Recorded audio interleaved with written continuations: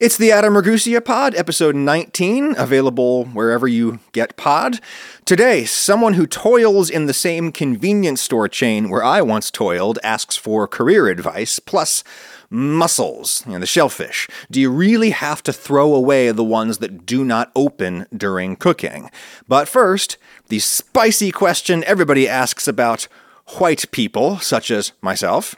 Ask Adam. Hi Adam, this is Alina. I'm from Northwestern Europe, and since my question pertains to Europe, I'd like to start with a comment. I've noticed that often when you get questions from here, they have a certain air of smugness and self-satisfaction, and that makes me cringe so much every time. Like, I get the cultural whatever, but, just don't be a jerk. Having said that, my question is, why is food from a lot of Europe so bland? I feel like most of the flavor here comes from either meat or fat in some form like cheese, whereas pretty much the whole rest of the world uses a lot more aromatics for any kind of dish. Now, I know that things like peppers don't grow well in this climate, but a ton of different herbs do. They are just not used. Like, you get a sad sprig of parsley on your plate of boiled potatoes, meat, and some sort of brown sauce. And I have several friends who say that their favorite flavoring is salt, and that makes me a little bit sad. I'm going to get to your question, Alina, but first, I must defend the honor of salt. Salt is my favorite flavoring too, and I'm willing to bet it's also yours. I think the only way salt isn't your favorite flavoring is if you take salt for granted, which I don't think any of us should do. Like, I love coriander, but there are tons of good foods without coriander. Most of the world's great foods have no coriander at all in them. There is almost no good food without added salt. And there may be no good food without any salt. Not all foods need added salt. Salt is naturally present inside most living things. I think maybe all living things. For animals like us, salt is an essential nutrient, and it is a virtually essential flavoring.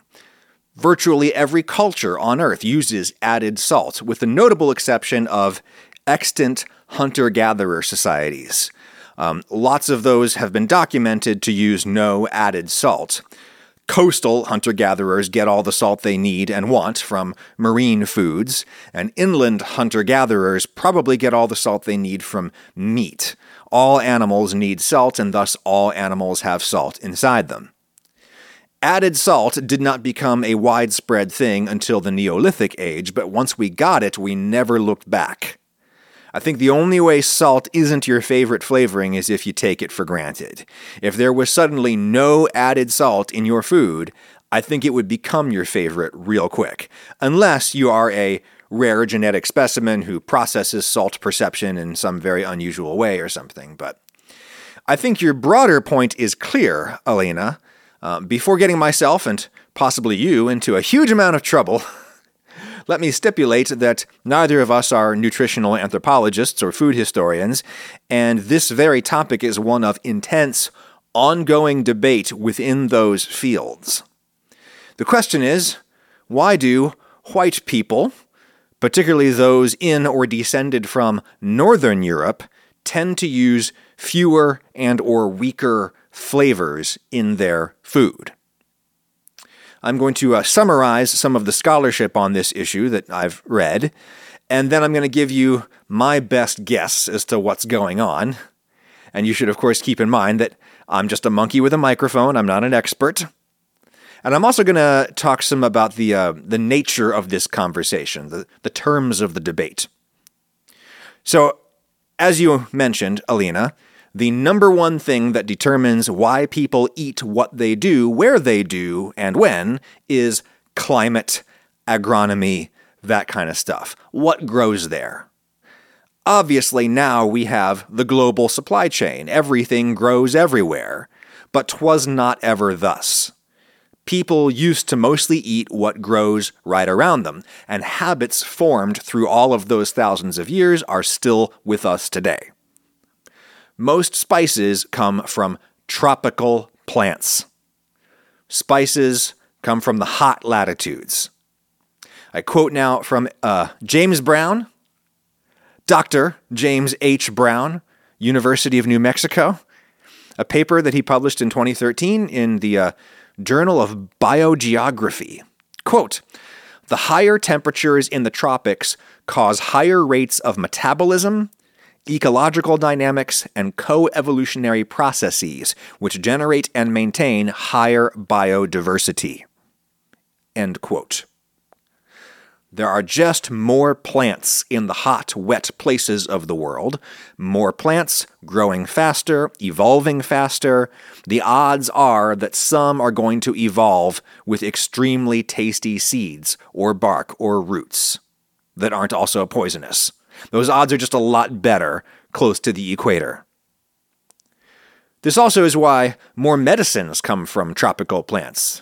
There are just way more plants in the tropics, and more kinds of plants. So, people who are experts in this stuff, I don't think any of them debate point number one there, which is people tend to eat what grows around them, and way more herbs and spices grow around people in hot, wet climates, because way more plants of all kinds grow there, including strong flavors that we might not commonly classify as herbs or spices, plants like citrus fruit, chili. It is also not controversial among food historians and nutritional anthropologists and such to say that a diversity of flavors tend to accumulate in the high-traffic areas of the world. By that I mean places where lots of far-flung cultures rub against each other. India has arguably the richest spice culture in the world. One reason for that, certainly, is you can grow a million things in India's hot and sometimes wet climate. Another reason for that, certainly, is India's position between what Westerners would call the Far East and the Near East. India has its arms reaching out into two totally distinct spheres of human civilization, China on one shoulder, Persia, historically, on the other. Just think of all the totally distinct and interesting tasting plants that they were able to accumulate and combine from those two distinct spheres. What Westerners would call the Near East, or nowadays the Middle East, also a high-traffic area, right? Smack dab between North Africa, Southern and Central Asia, and Eastern Europe. Lots of interesting plants and flavors accumulating and recombining in Anatolia and Mesopotamia and the Levant.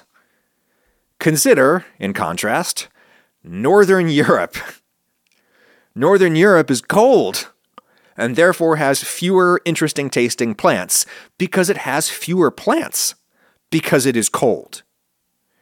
Sure, you can grow some super strong tasting plants up north like, salvia, sage, but not all year long. So you have less sage, and it's usually going to be dried sage because winter. And yeah, that's where you get the great traditional northern sausages flavored with dry sage and garlic. Awesome. But such strong flavors are few and far between compared to cuisines emanating from the global south, and one explanation is certainly winter. Northern Europe is also not a historically high-traffic area, right? Northern Europe is not at the crossroads between multiple distinct civilizations. It's at the crossroads between Europe and a frozen sea. There are more geographically isolated places on the globe, but they usually have a lot fewer people. Northern Europe was one of the most geographically isolated yet well-populated places right up until the age of sail. And what did they originally go sailing for? Starting in the very late 15th century? Spices. Europeans had previously gotten most of their spices via Silk Road trade, the land route across Asia.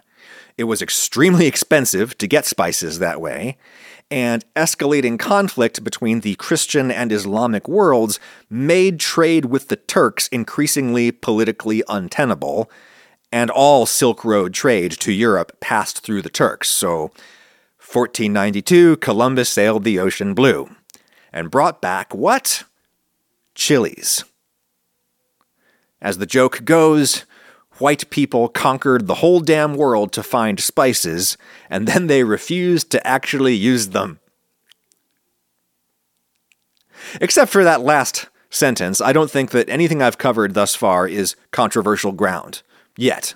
Everybody agrees the heretofore discussed factors are highly relevant to the discussion at hand. Here's where it does get controversial. There is a theory, mostly among Western scholars, that intense flavoring of foods evolved as a means of dealing with accelerated rates of spoilage in hot climates. It is a fact that food spoils faster in higher temperatures. And it is theory that people in hot places would have doused their food in spices to accomplish one or more of the following three goals pertinent to spoilage. 1. You'd flavor food to preserve it. Lots of common flavorings also have preservative, antimicrobial properties. 2. You'd flavor food in order to make preserved food taste better.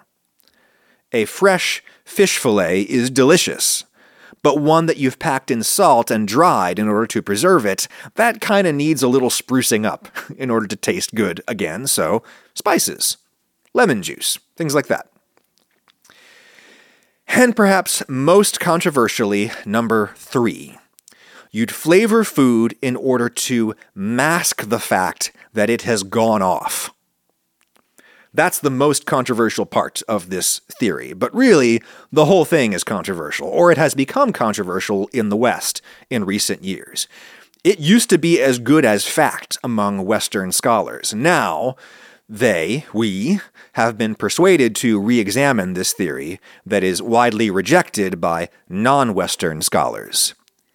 It is, I think, somewhat insulting to people from the hot parts of the world to be told by an outsider that the reason they like the food they like is because their food is rotten. I myself, in my own work, have been insufficiently sensitive to how insulting that theory is to lots of people.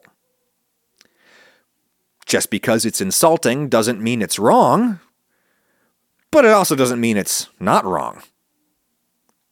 There has been a huge amount of backlash in recent years to what I will call, for shorthand, the preservation theory of flavor.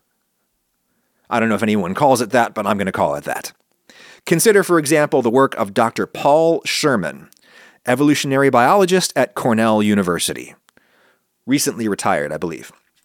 I talked about Sherman in a video that I did a couple years ago about chilies. Anyway, in the late 1990s, Sherman and then Cornell graduate student Jennifer Billings came up with a hypothesis for what they call Darwinian gastronomy. They observed the fact that most spices and other strong flavors have antimicrobial, anti-spoilage properties. That is not contested. That is a fact. Lots of those strong flavors evolved in plants as natural pesticides. Think about the pungent flavors in alliums, for example. They observed that those antimicrobial effects are real and observable with modern science, but they're probably too subtle to be noticed by pre-modern people. This is in contrast to, say, salt and acid. Pre-modern people absolutely noticed that if they packed their food in salt and or acid, that would preserve it. People noticed that, and so they applied salt and or acid consciously to preserve their food. The preservative power of garlic, in contrast, is much more subtle and not likely to be noticed by anyone on an individual level. So, Billings and Sherman hypothesized that if you were a pre-modern person living in a hot place where food spoilage is a particular challenge, if you also spiced the crap out of your food, the collective antimicrobial effects of those spices would enhance your food supply in a way too subtle for you to notice, but that, in aggregate, would have allowed your society to be more successful than the neighboring society that didn't happen to have a taste for spices. Societies that spiced the crap out of their food because they had access to spices and because they liked them, those societies would have suffered a little less foodborne illness, their food would have lasted a little longer, and thus they were able to feed a few more people. And without even realizing it, they would enhance the survivability of their society such that they could win out over other societies that didn't have spices or like spices. They could outbreed the other society. They could defeat the other society in battle, all of that. Darwinian gastronomy. It's Darwinian because it's unconscious, right? To test their hypothesis, Billings and Sherman analyzed cookbooks. They obtained lots and lots of cookbooks from different parts of the world. They analyzed diversity and intensity of flavorings used in those recipes, and they compared that data against climate data. They observed a strong correlation between the use of subtly antimicrobial spices and temperature. The hotter the place, the stronger the flavors. And they did things to try to control for the fact that hotter places are also where the strong flavors naturally grow. Their conclusion was that those societies that preferred strong flavors were able to outsurvive those that did not, in the parts of the world where food spoilage is a particular problem. Their theory has majorly fallen out of fashion in recent years, for a few reasons. One being that you could call Darwinian gastronomy a kind of social Darwinism. The notion that certain societies simply have stronger cultures and those cultures will naturally defeat the weaker ones. Nazis and other 20th century psychos used social Darwinism as pseudoscientific justification for genocide and eugenics. So yeah, social Darwinism is kind of a dirty word, with good reason. But it's certainly true that human behavior is constantly shaped and influenced by forces beyond our direct awareness or understanding, and our behavioral adaptations to those forces affect our fates. I imagine there's a term for that that's less loaded than social Darwinism, but I don't know what it is. Other scholars have poked holes in the Billings-Sherman theory. I was, not too long ago, corresponding with a very prominent food scientist, and he mentioned that he has this problem with Billings-Sherman. He said, look at Hungary. He said, look at Hungary. Hungary is a cold, white European country with some very heavily spiced traditional food. Lots of garlic, lots of paprika. It's the home of paprika. But I pointed out, I said, hey, Doc, there is a potential historical explanation for that anomaly, and they're called the Turks. Ottoman Turks conquered Hungary and much of the Balkans, and they introduced all kinds of flavors they had accumulated in the warm, high-traffic area of Anatolia, where they live, their heartland. They got chili varieties that they had developed from chilies that they got via North African and Iberian people, who got them from the Americas. And that's why paprika is a word of Hungarian origin, even though chilies are from the Americas. But that's just one small email exchange between an actual scholar and me, a monkey with a microphone. Here's something quite a bit more substantive. A 2021 paper in the journal Nature Human Behavior. Title: There is little evidence that spicy food in hot countries is an adaptation to reducing infection risk. It's a study by 5 scientists at Australian National University, Canberra, and basically they just tried to repeat the Billings-Sherman cookbook study. This is one of the very best things that scientists do. They repeat each other's experiments, maybe changing a few of the variables or the methodology, and they see if the finding they come up with is the same. Very often, the findings don't come out the same, as is the case here. The Australian folks analyzed more than 30,000 recipes from 70 different countries and concluded, quote, patterns of spice use are not consistent with an infection mitigation mechanism, but are part of a broader association between spice, health, and poverty. This study highlights the challenges inherent in interpreting patterns of human cultural variation in terms of evolutionary pressures. End quote. Does that mean Billings Sherman is totally bunk? I don't think so. This is how science works. 2 studies are better than 1, but it's still only 2. We know way less about this than we know about topics that get hundreds of studies done about them, like certain topics in medical research. So, let's put the antimicrobial properties of spices aside and just talk about the anti-yuck properties of spices. Western scholars have historically claimed that pre-modern, pre-refrigeration people used spices and other strong flavorings to cover up the taste of spoiled food. Lots of contemporary scholars reject this notion.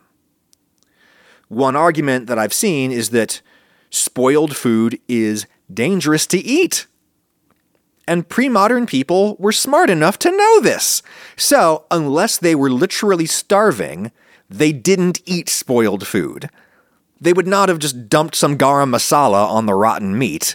They would have thrown away the rotten meat, because people aren't stupid, and they know that rotten meat will make them sick. Strong argument. But I think I have an equally strong counter-argument, which is that spoilage is not an absolute property. There are many gradations of spoilage. Many things happen to food that make it kind of gross before it actually becomes dangerous to eat. An obvious example being rancidity and other kinds of lipid oxidation. These spoilage reactions don't really make the food dangerous, but they do give it a funky smell that we are evolved to find unpleasant because it often coincides with other spoilage mechanisms that are acutely hazardous to our health, like bacterial growth. So, it's easy for me to imagine that in hot climates, food goes bad faster, and you wouldn't have eaten it when it's straight up rotten, but you might eat it when it's just a little off. A slight, funky, oxidized lipid aroma. And you might, quite naturally, cover that up with some strong flavorings. And then you would simply develop a taste for those strong flavorings, which happen to grow really well in your climate anyway, and then your whole glorious spice culture emerges and flowers to this very day, for which I am very grateful.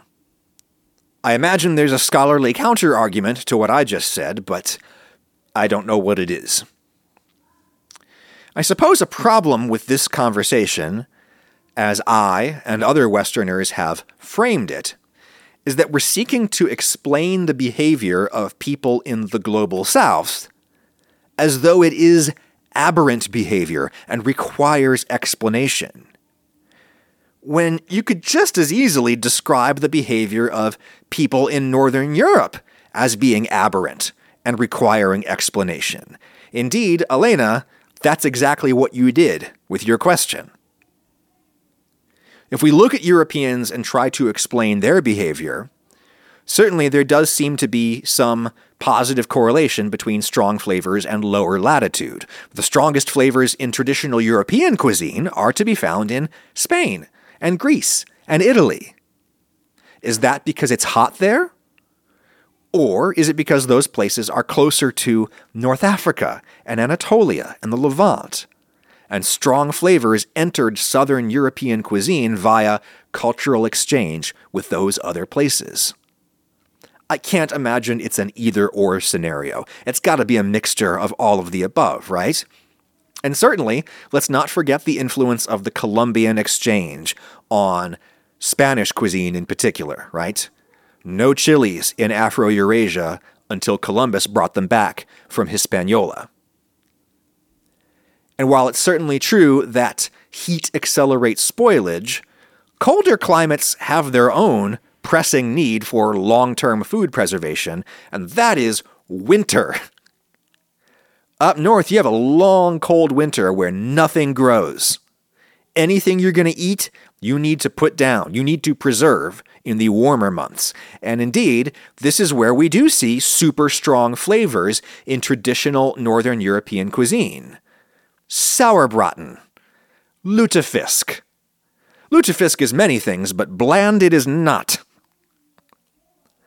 Another counter-argument to the historical Western preservation theory of flavor is that historical European recipes, really old ones, often do include some pretty damn strong flavors. The contemporary stereotype we have of European cuisine, a piece of fresh fish with salt and pepper, and that's it.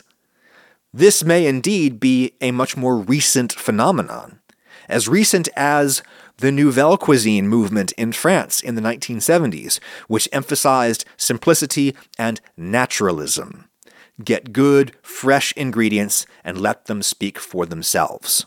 Don't cloud the waters with intense spices, or more commonly in France, gloopy sauces. There is a prominent non-Western example of relatively simple, subtle flavorings, and that is Japanese cuisine. Get the very best fish, cut it perfectly, put it on some rice, and just eat it. Do hardly anything else to it. There are examples of super strong flavorings in Japanese cuisine, to be sure, but there are exceptions to any rule. There is definitely a traditional value system in Japanese cuisine that emphasizes simplicity and naturalism.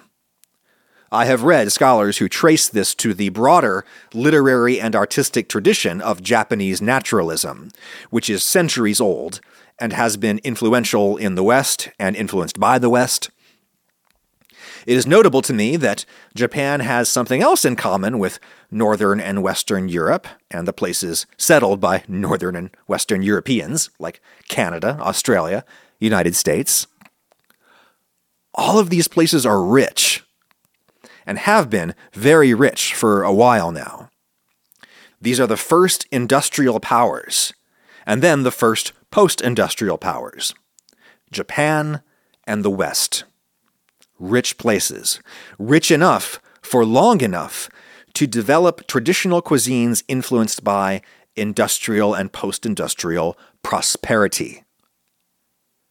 Spices, a long time ago, used to be an example of conspicuous consumption in the West, right? Rich people ate spices because spices were rare and expensive. Not so anymore.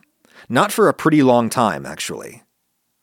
Now, the way you show how rich you are is to get some very special piece of produce, something super ephemeral, super seasonal, and then you showcase that ingredient. You don't cover it up with flavorings. You just put on a little salt and pepper, right? I describe this kind of derisively, as if I'm not that guy, but I'm totally that guy. I talk about how great it is to get something really beautiful and fresh and just eat it, almost totally unadorned.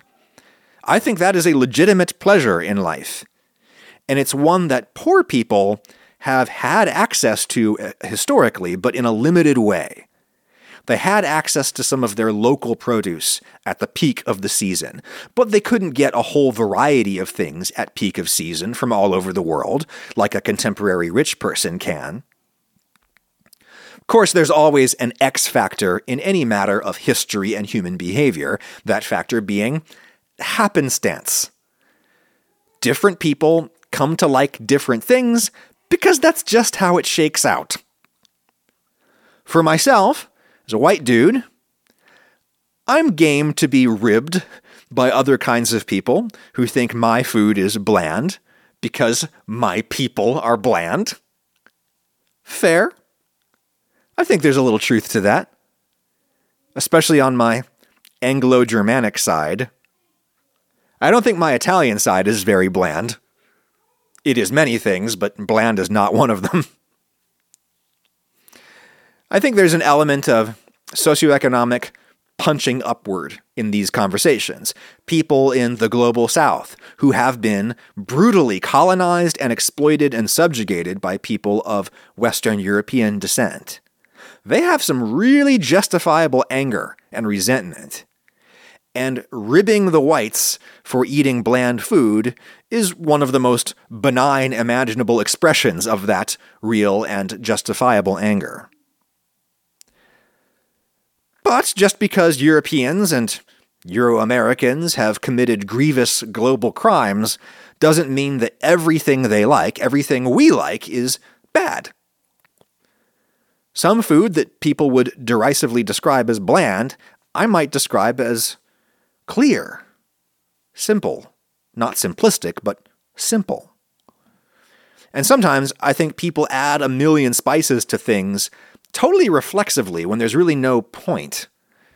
For example, I did a video once where I made a chicken sandwich with aioli, not a flavored mayonnaise, as aioli has come to mean in the United States, but a real aioli consisting of tons of raw garlic, lemon juice, and extra virgin olive oil, and that's it. The chicken, I only flavored with salt and pepper. And someone in the comments asked me, hey, why didn't you use any real spices on the chicken? And I responded that the sandwich is slathered in raw garlic aioli. It gets super strong flavor from the condiment. So that's why I seasoned the chicken simply with salt. Why I seasoned it with pepper, I have no idea. I just do that out of habit, as Westerners generally do. How black pepper became the spice of habit in the West, I still don't really know. What I know for sure is that I like cocktails, and I like Shaker and Spoon, sponsor of this episode. Shaker and Spoon is a delightfully fun cocktail-in-a-box subscription. I have the Negroni box right here. It's got all the little vials and bottles of bitters and cordials and stuff that you could need to make 3 creative original cocktails that you can't get anywhere else. There's enough to make 4 drinks of each recipe, so 12 total drinks.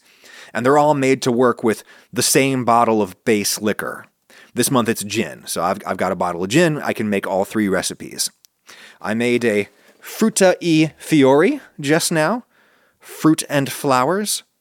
It's a Campari hibiscus tea infused gin, strawberry syrup, a little balsamic vinegar, which goes great with strawberries, and a spritz of a basil hydrosol, which is a water-based distillation. It is very purple. And everybody knows purple is my favorite flavor. I love that I can play with all of these crazy flavorings without having to buy a whole bar's worth of giant bottles that I'll probably never go through. I've got all these little vials instead. I feel like a chemist. It's tons of fun. Try Shaker and Spoon for yourself. Click my link in the show notes or the video description on YouTube, shakerandspoon.com/Ragusia. Use code Ragusia at checkout for $20 off your first box. It's just summer in a box, this. shakerandspoon.com/Ragusia. Use code Ragusia for $20 off your first box. Thank you, Shaker and Spoon. Hello, audience and Adam. I'm Charlie, he, him, and I am also a Pennsylvania native X-Sheets employee. I mentioned this, 1, because it's coincidental, and 2, because I was curious about your thoughts, Adam, on the prospects of pursuing creative work. I'm somebody who enjoys nearly all things creative. I write and I draw. I love to cook, as you may imagine. I've played music and attempted voice work early in my life, and I'm getting into programming now, game design, and perhaps getting into music production as well as part of it. I've even thought about creating YouTube videos for fun, although I'm not necessarily planning on making that a viable income ever. I know it's a hard path to take, pursuing creative work. I personally have gotten nowhere near a professional or even amateur level of creative work done. I haven't been paid very much for any of it, but I would like to be, you know? Working retail and fast food is draining me, and I know that creative work will do practically the same thing, but at least I can have some fun while I give my mind and body to capitalism. So I ask you, do you have any idea on how best to approach these things? I get a bunch of ideas constantly that never ripen into fully formed projects, and I can't stick with any one thing for very long due to creative wandering, as I call it. Do you have any best practices, approaches, and advice for someone looking to get out of menial labor and into something actually fulfilling? I appreciate it. Upon hearing your question, Charlie, my first instinct is to defend the honor of menial labor. But that's easy for me to do, given that I am no longer toiling in the sheetses. It's easy to romanticize something in retrospect. Sheetz, for those who don't know, is a very successful convenience store chain based in Altoona, Pennsylvania, not too far from where I grew up. It has spread all through the mid-Atlantic region of the United States. Sheetz is known, among other things, for a very robust food service operation. MTO, made to order. That is how their food operation is branded. Started out as a sub shop within a convenience store, submarine sandwiches, for those from very distant cultural points of view. These are sandwiches made on long breads, also known as hoagies or grinders, very popular in the northeastern and mid-Atlantic United States, chiefly of Italian descent, though other immigrant groups have significantly influenced American sub-sandwich culture. Anyway, Sheetz's MTOs started off as subs with ingredients chosen by the customer, made to order. And then it expanded into all kinds of other fast foods and bakery items. Sheetz stores are incredibly popular in their communities. They usually have the cheapest gasoline. I suspect Sheetz sells gas at maybe even a slight loss in order to get people in the door and sell them food and soda. The lunch rushes at Sheetz are insane. I have never in my life worked harder than working the MTO line at Sheetz at lunch on a weekday. I still have nightmares about it. Nightmares about falling behind, seeing the colors on my order screen change from white to red because people are piling up and all the orders are getting old. And when that would happen, I could feel the angry glares of the people lined up around the store and sometimes out the door as they waited for their food, quite impatiently because they were on their lunch break and they needed to get back to work. I remember all the corners that we had to cut in order to survive the lunch rush. The filthy gloves. Oh my God, the filthy plastic gloves. We had to wear plastic food service gloves, and in a rush, we'd forget to change them, and they would get so filthy. Whenever people on the internet give me grief for not cooking with gloves, I think back to those lunch rushes, and I wonder if gloves, in practice, really are cleaner than bare hands. At least if your bare hands are dirty, you feel that. You're very aware of that, and you want to wash them. When you've got gloves on, ignorance is bliss. I remember how bad I used to smell at the end of a shift. The young woman that I was living with at the time insisted that I walk straight into the shower upon getting home to scrape the sheet stench off of myself. I remember how badly my feet hurt from day after day of working all day, every day on my feet. Just agonizing arch pain. I waited too long to get insoles that made the situation a lot better. And those brief periods of my life when I worked full-time at Sheetz and did nothing else, those were months when I truly doubted the point of life. I'd go to work, slog, watch the clock, come home too exhausted to do anything fun or creative, go to sleep, and before I knew it, I'd be back at the store. So on the one hand, I want to defend the honor of such labor. Such labor is crucially important. And crucially, not everyone hates it the way that I did. I worked with people who loved their jobs at Sheetz, and I had some good times with them. It's not all bad memories, not at all. But it's certainly easier to romanticize it from my current, cushy chair, where my biggest problem at the moment is that I've been sitting for a really long time and my butt hurts. I'm certainly in no position to say to you, Charlie, that Sheetz and such places are a fine career and you should learn to appreciate it rather than gazing off into greener pastures. If you're at Sheets or another such place and you want out, I certainly understand. I also certainly understand the creative wandering you describe, the indecisiveness, the procrastination, the inability to see any project through to the end. That was me as well. When there is no actual market for your creative work, that's bad for two reasons. One is obvious, no money. The other is less obvious, no deadline, no urgency. No external force prodding you to stop diddling, stop striving endlessly and futilely toward perfection. Just make creative decisions, make compromises, commit to them, and move on.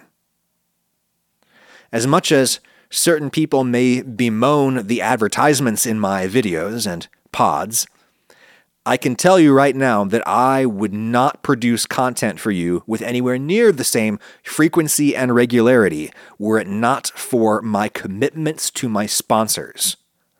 I sign a contract months in advance that I will do this sponsorship on this date, and I must keep to that. So when I'm up late at night, struggling on a script, and I want to put it aside and hope that somehow magically inspiration will strike in the morning and the heavens will open up and provide a solution to the seemingly intractable creative impasse that I'm on, I can't do that.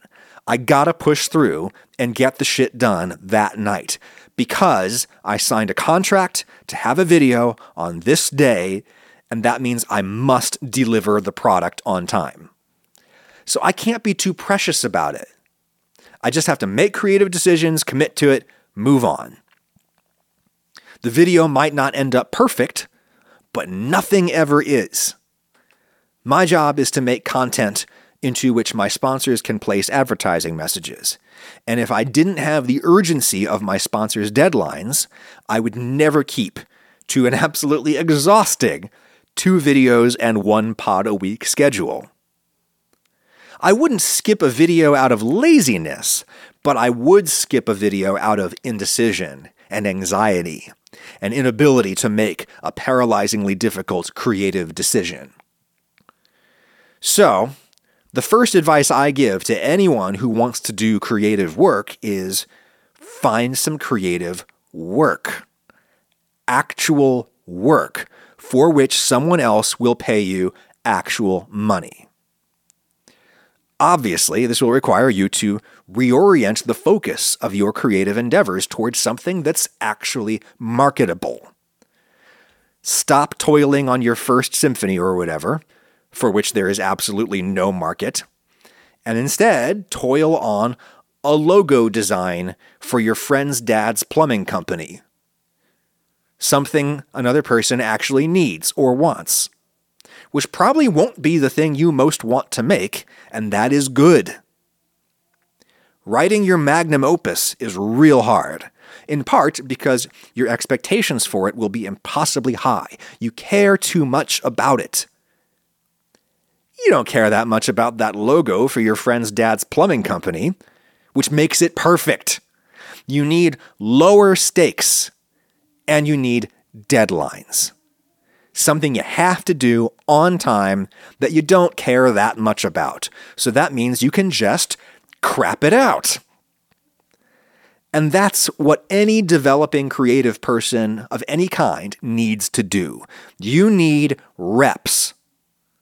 You need to do the thing all the way through every day and be awful at it until either it becomes evident that you have zero talent and you should try something else, or you just gradually become not awful. You might even become great. I was thinking the other day about James Hetfield, Metallica. Yeah. Hetfield, Papa Het. If you listen to early Metallica, you can hear that he was always a godlike rhythm guitar player.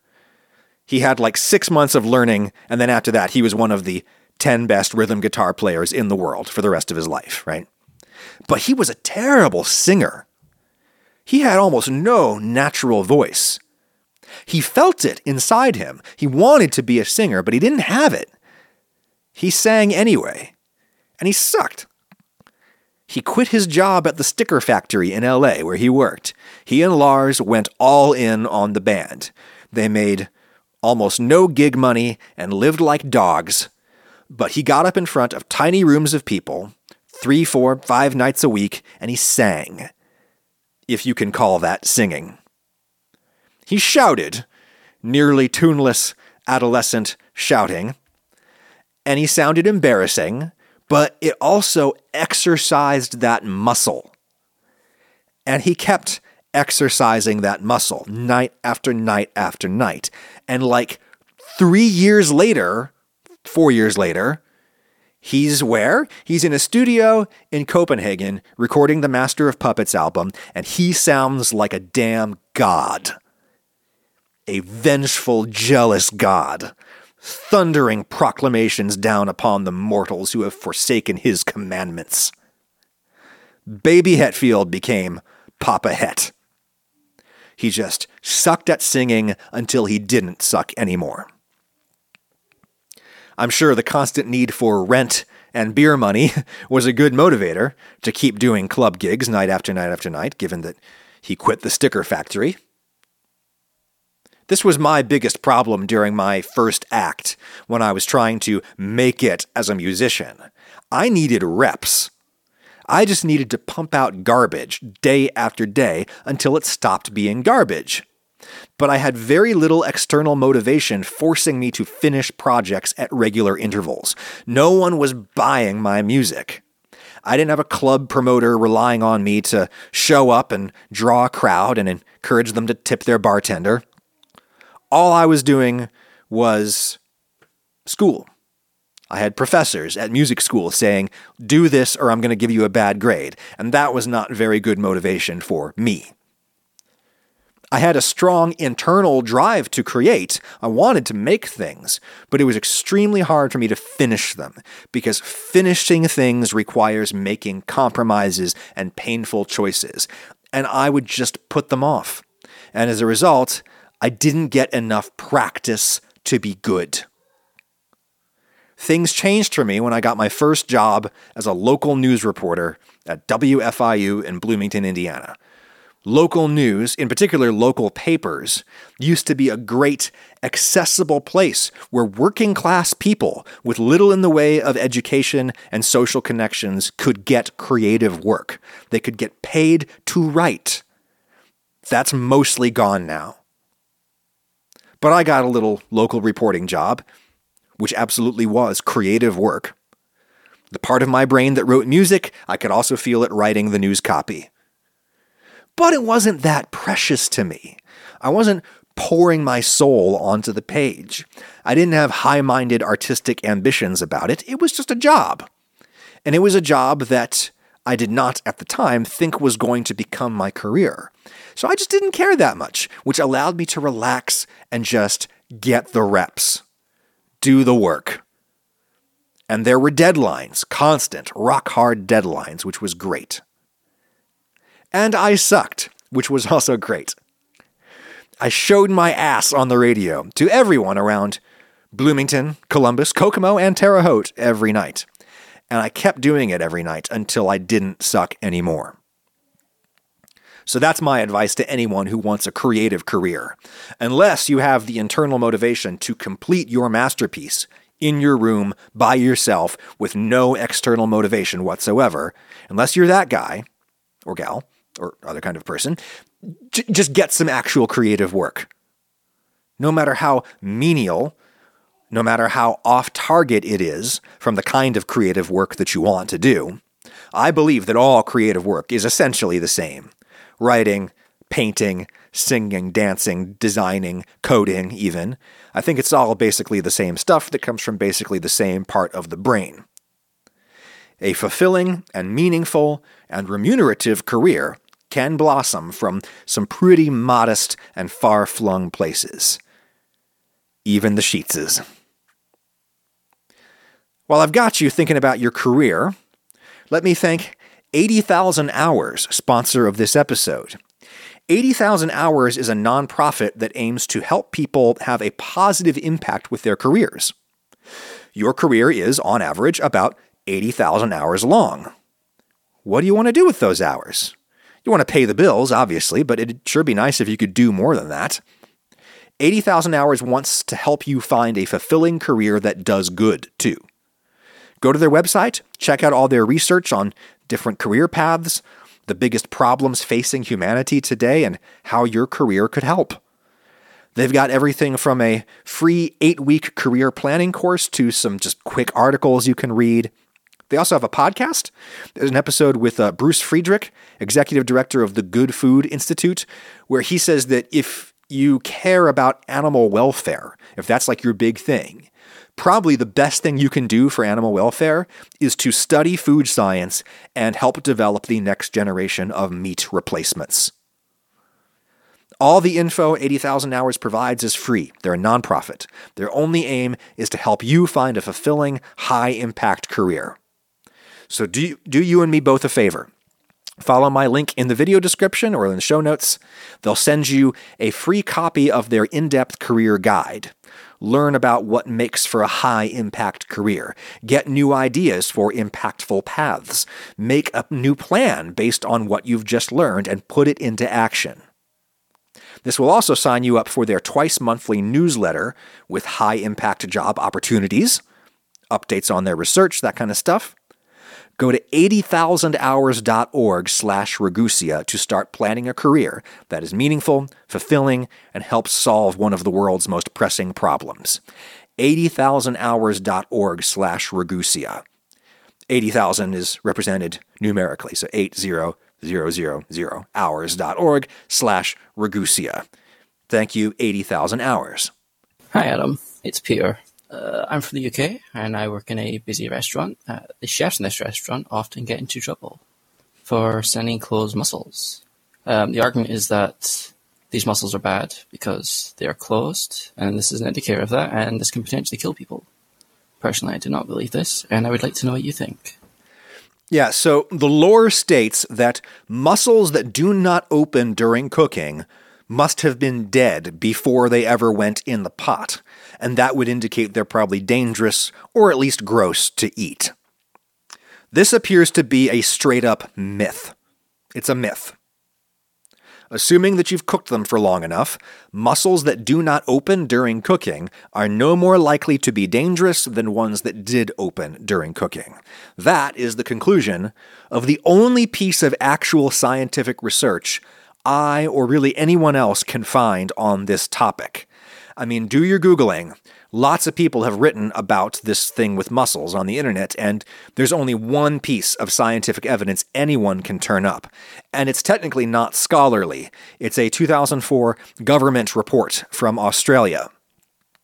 The Australian Seafood Services paid a fisheries biologist named Nick Ruello to prepare a report on ways to improve post-harvest handling of Australia's farmed mussels and add value to them.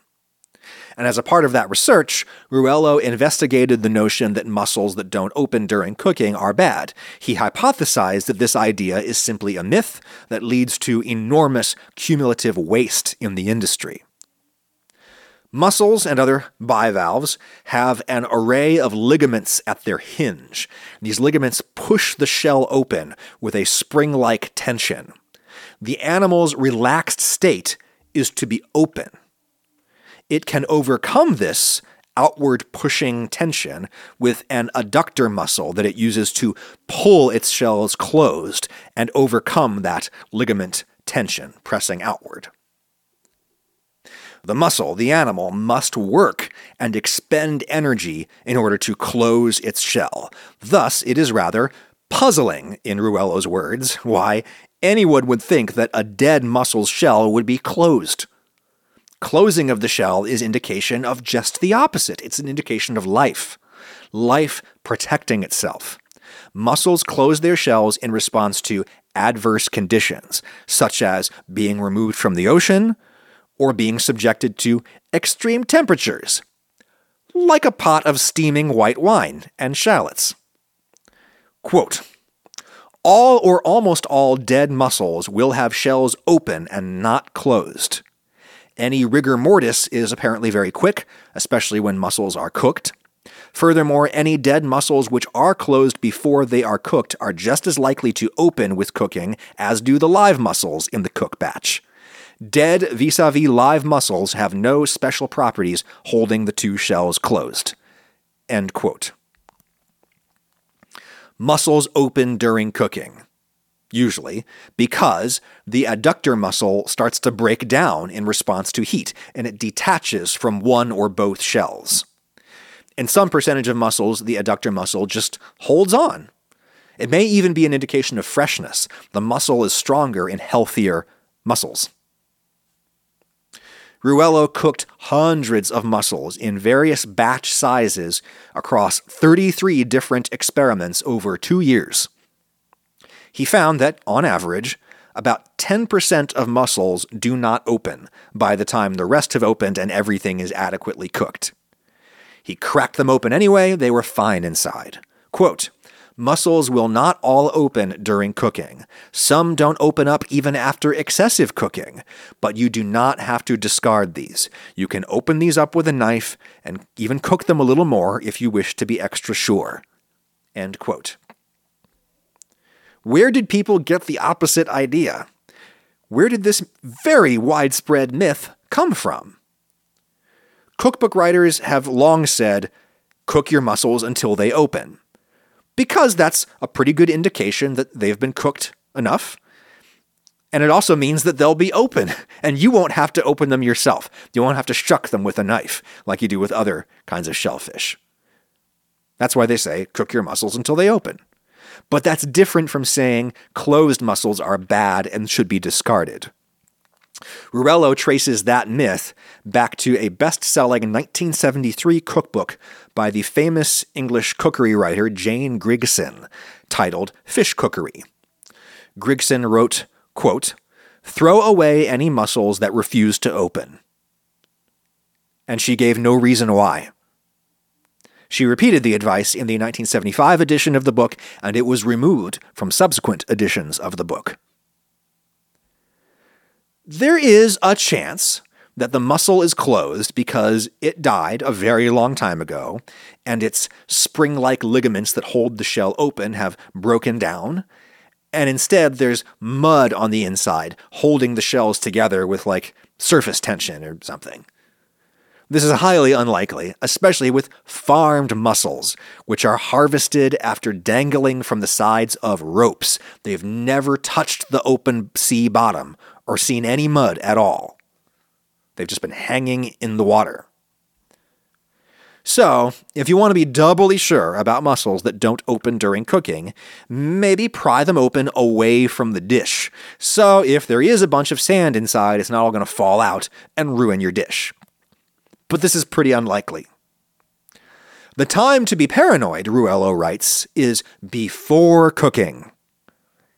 Assuming the mussels are relaxed and being held in good conditions, they should be open before cooking.